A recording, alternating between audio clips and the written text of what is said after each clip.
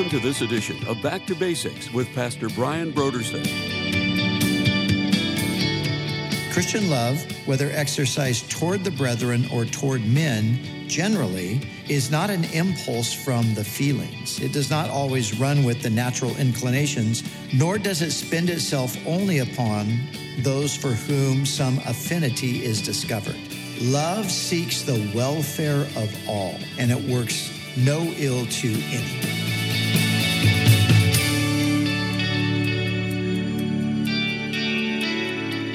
Today on Back to Basics, Pastor Brian continues his study in the Gospel of Mark. Join us as Pastor Brian begins his teaching on Mark, chapter 12, verses 29 through 34, in a message titled, Loving God and People.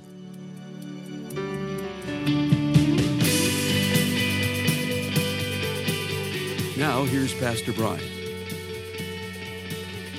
So here we are in our series of studies through the Gospel of Mark, and we're coming now to the conclusion of the 12th chapter.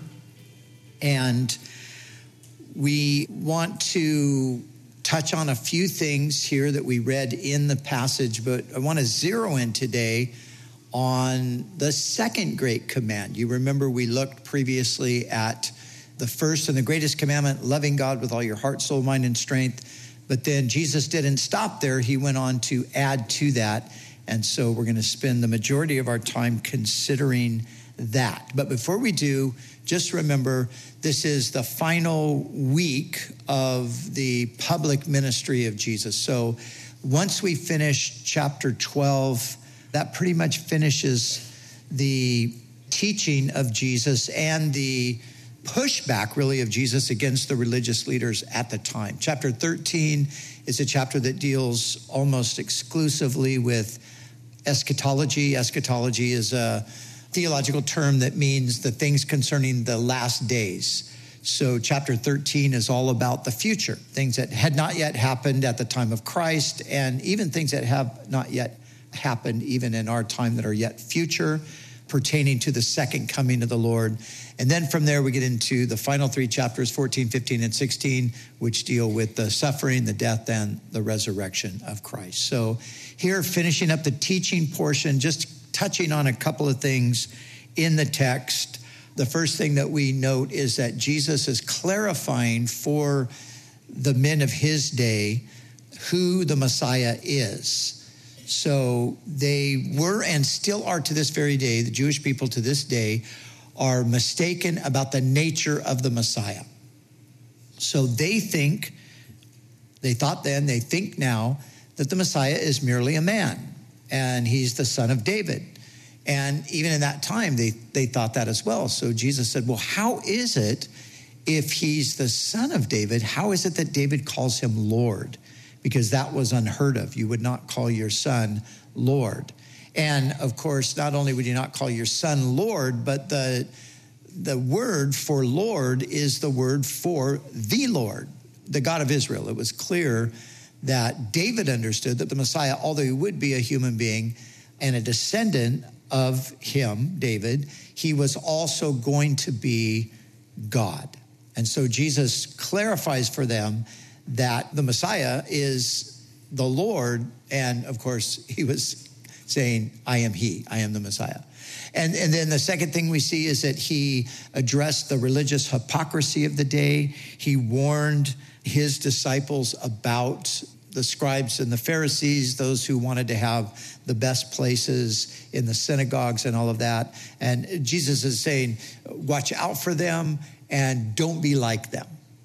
And then the final thing we see here in the end of the chapter is this widow woman who she gives an offering, which is very insignificant in the eyes of almost everyone. But God sees it as more significant than the offering of the wealthy. And that's because, as Jesus said, she gave out of her need. But I think the point there is just a reminder that God he's interested in the heart. It's the heart that matters to him. He wants people doing things sincerely and from their heart. So these are kind of the final lessons that we have here in this 12th chapter. But now I want to take us back to verse 29 and look once again at the first and the great commandment. The question was asked to Jesus, which is the first commandment of all?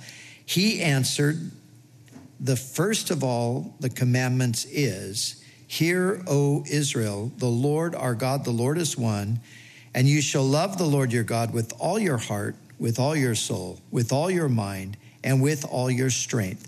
This is the first commandment, and the second is like it. You shall love your neighbor as yourself. There is no other commandment greater than these. And so here Jesus goes on and he adds something to his answer to what is the great commandment. Now it's interesting. The question was not what are the greatest commandments, but what is the great commandment? And it seems like he would have just answered as he did with that first and great commandment and then left it at that, but he didn't leave it at that. Jesus added to it, and we have to ask ourselves the question, why? So why does Jesus connect these commandments together? Well, this is the reason. The reason he connects them together is because you can't really love God without loving people. You see, people, remember, are made in the image of God, and it's through our love for others that we demonstrate the fact that we love God. Loving people is one of the ways. It's not the only way that we show that we love God, but it's absolutely one of the ways. And if we don't love people, then our claim to love God is invalid. And we're actually told this by the Apostle John in his first letter, chapter 4, verse 20. Listen to what he says. He said, whoever claims to love God yet hates a brother or sister is a liar. For whoever does not love their brother and sister whom they have seen cannot love God whom they have not seen. So that's why the connection is here. If we really love God, then we will also love people.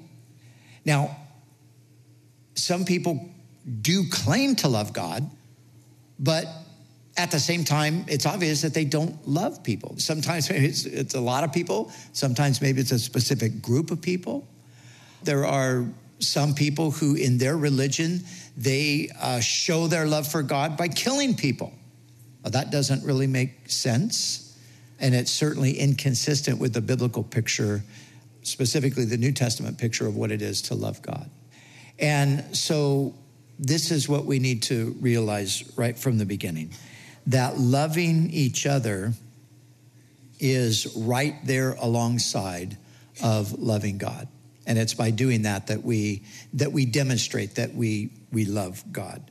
Now, the word love here is the Greek word agape.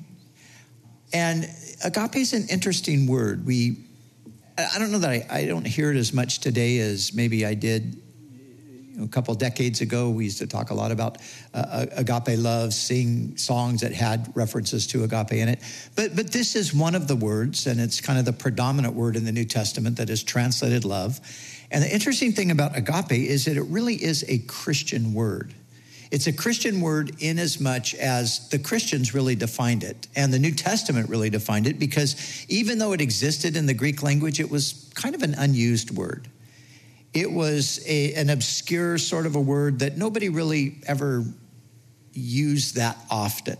And so when the Christians were looking to describe God's love, for example, they adopted this word and then they defined it.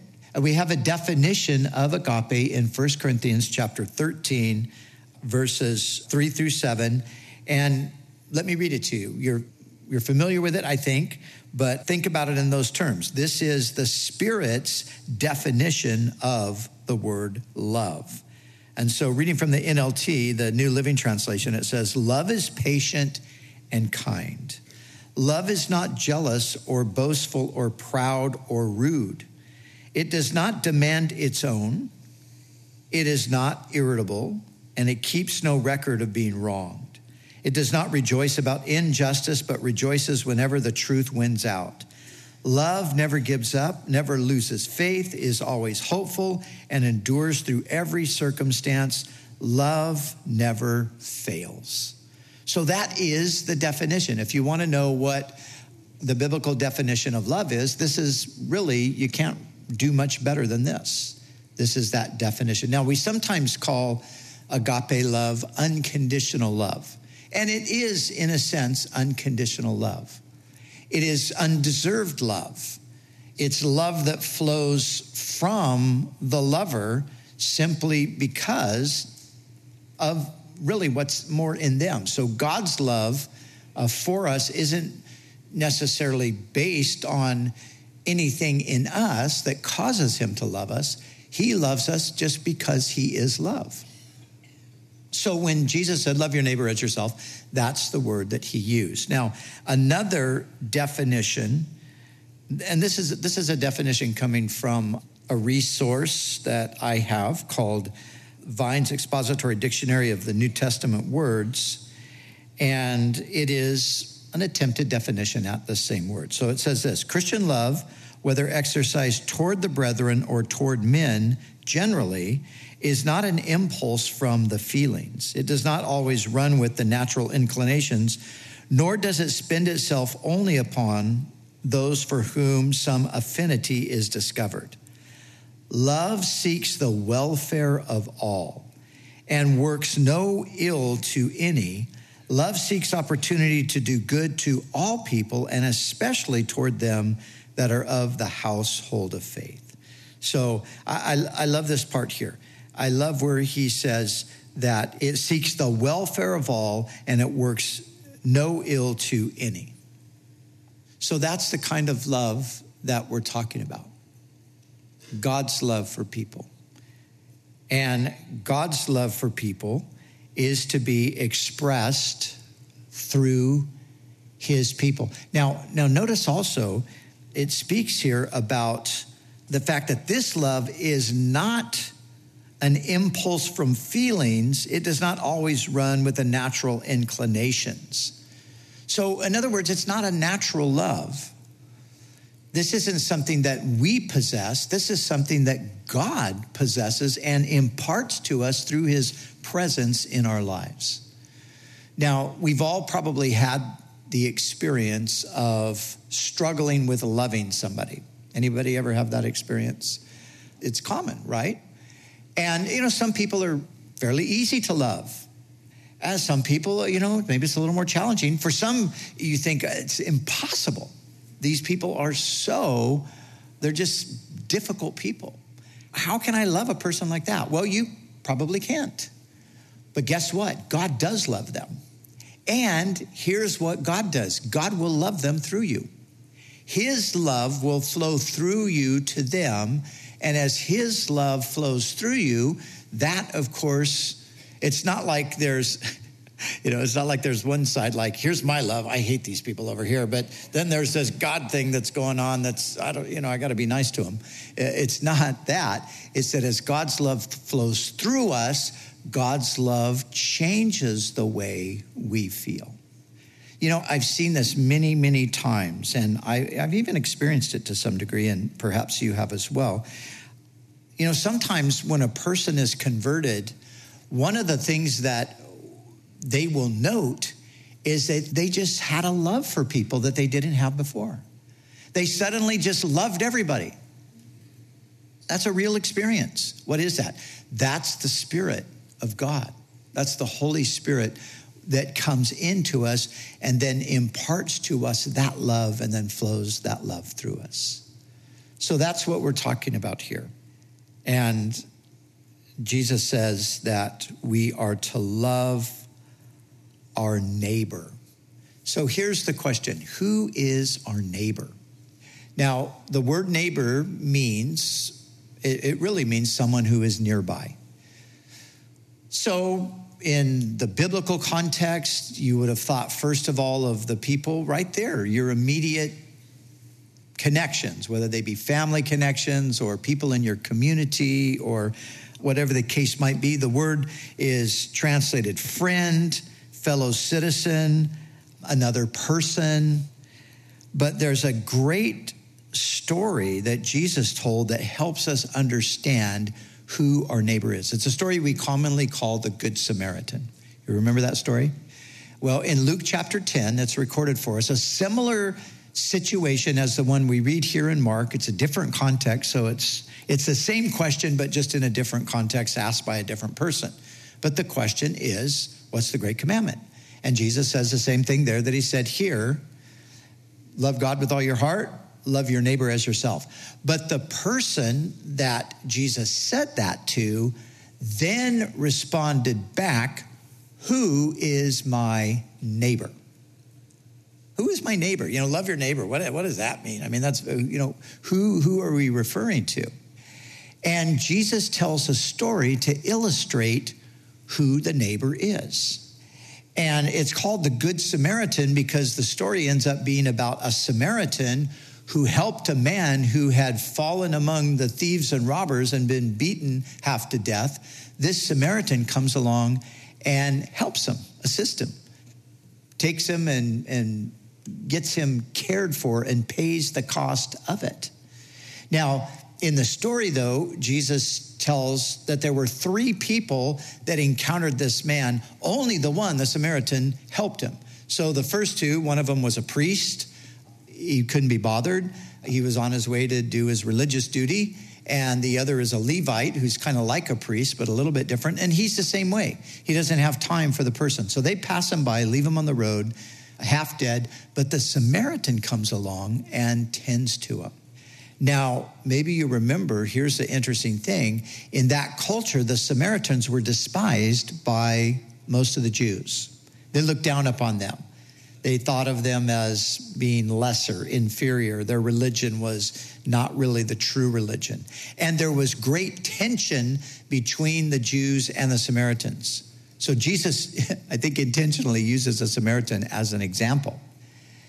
And what he's showing that the Samaritan is doing is he's helping the person who even would be more considered like an adversary, because it was somewhat of an adversarial relationship between the Jews and the Gentiles. So in other words, what Jesus is really saying here is in answer to the question, who is my neighbor? He's saying everyone's your neighbor. Even the person from that people group you don't like, they're your neighbor too. Whoever is in need is your neighbor. So the command to love your neighbor as yourself is really a command to love everybody. That's what God calls us to do. Now, I don't have to tell you this, but I will anyway. We live in a world that is increasingly growing loveless. We live in a world full of tension and conflict and debate and hostility, and people are angry, and people just, they hate. And this week, and this is not the first time this sort of thing has happened, but some person who was known, I won't mention their name, but they passed away this week, and because they belonged to a certain political party, people in the other political party were cheering the fact that they died. All right, he's dead, that's great.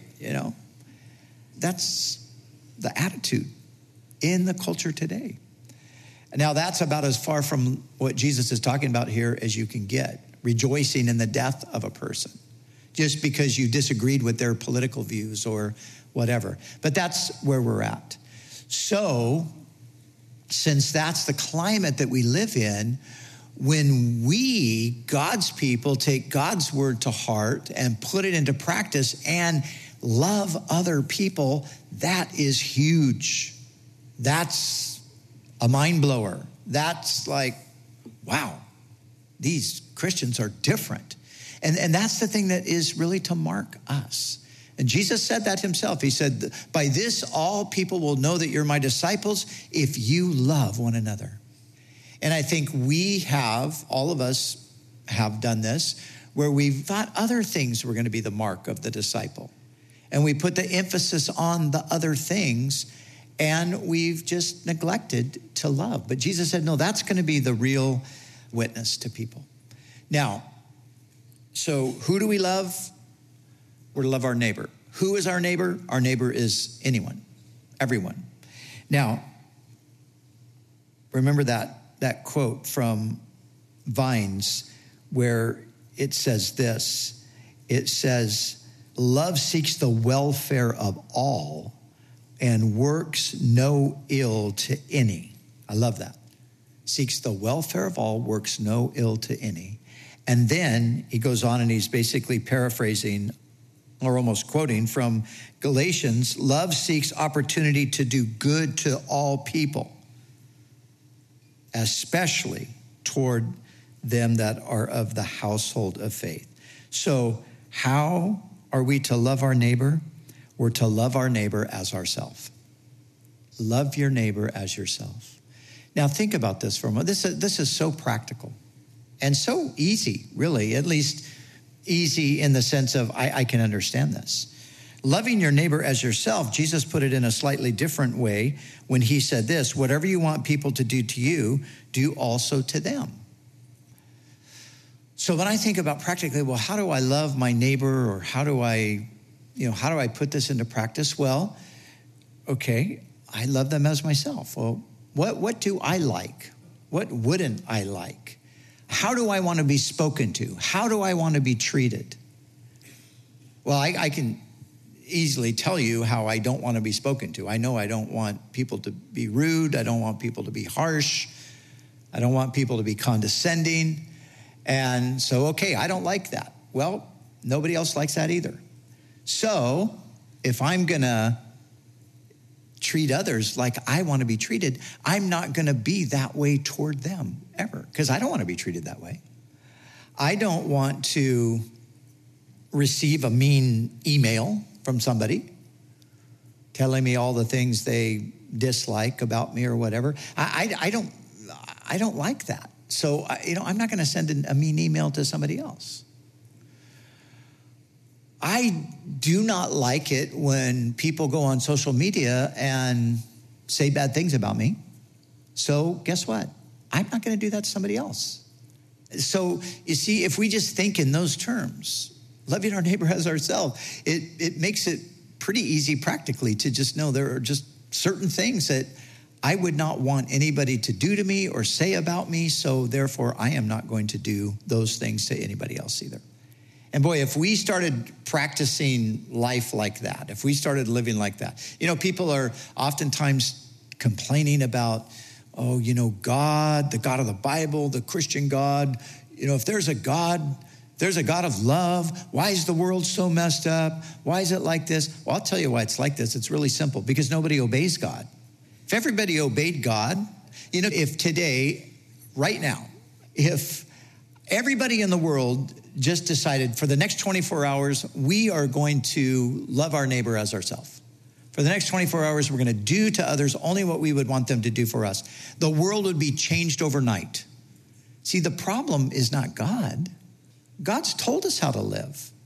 And if we all live the way God said to live, the world would be a pleasant place to live in. I mean, isn't it true that so often the problems that make us the most uncomfortable or, bother us the most or make life the most troublesome to us, it's because of what people are doing.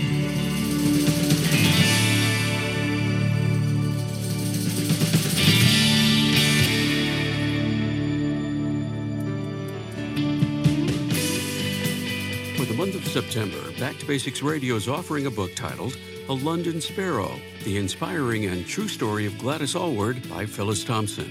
The story of Gladys Aylward is one that inspires. God used Gladys Aylward to reach the lost in China during a period of peril and war. The story is one that is transparent about her weaknesses and mistakes, but it's also a story of God's strength made perfect through weaknesses, God's promised provision, and a life surrendered to God. If you have a longing for God to use your life, but have been discouraged by setbacks or doubts that God can use you, you need to get this book. You'll be inspired by what God can do through a life that is willing to follow Him. The book A London Sparrow, The Inspiring and True Story of Gladys Allward by Phyllis Thompson, is our gift to say thank you for your donation to Back to Basics. So we encourage you to call us right now at 1-800-733-6443 or visit us online at backtobasicsradio.com. We'd also like to remind you that all of our other resources are waiting for you at backtobasicsradio.com or by calling our request line at 1-800-733-6443. That's 1-800-733-6443. Our desire is to encourage you in your daily walk with God. We'll continue tomorrow with more valuable insights from Pastor Brian as we study together in the Gospel of Mark.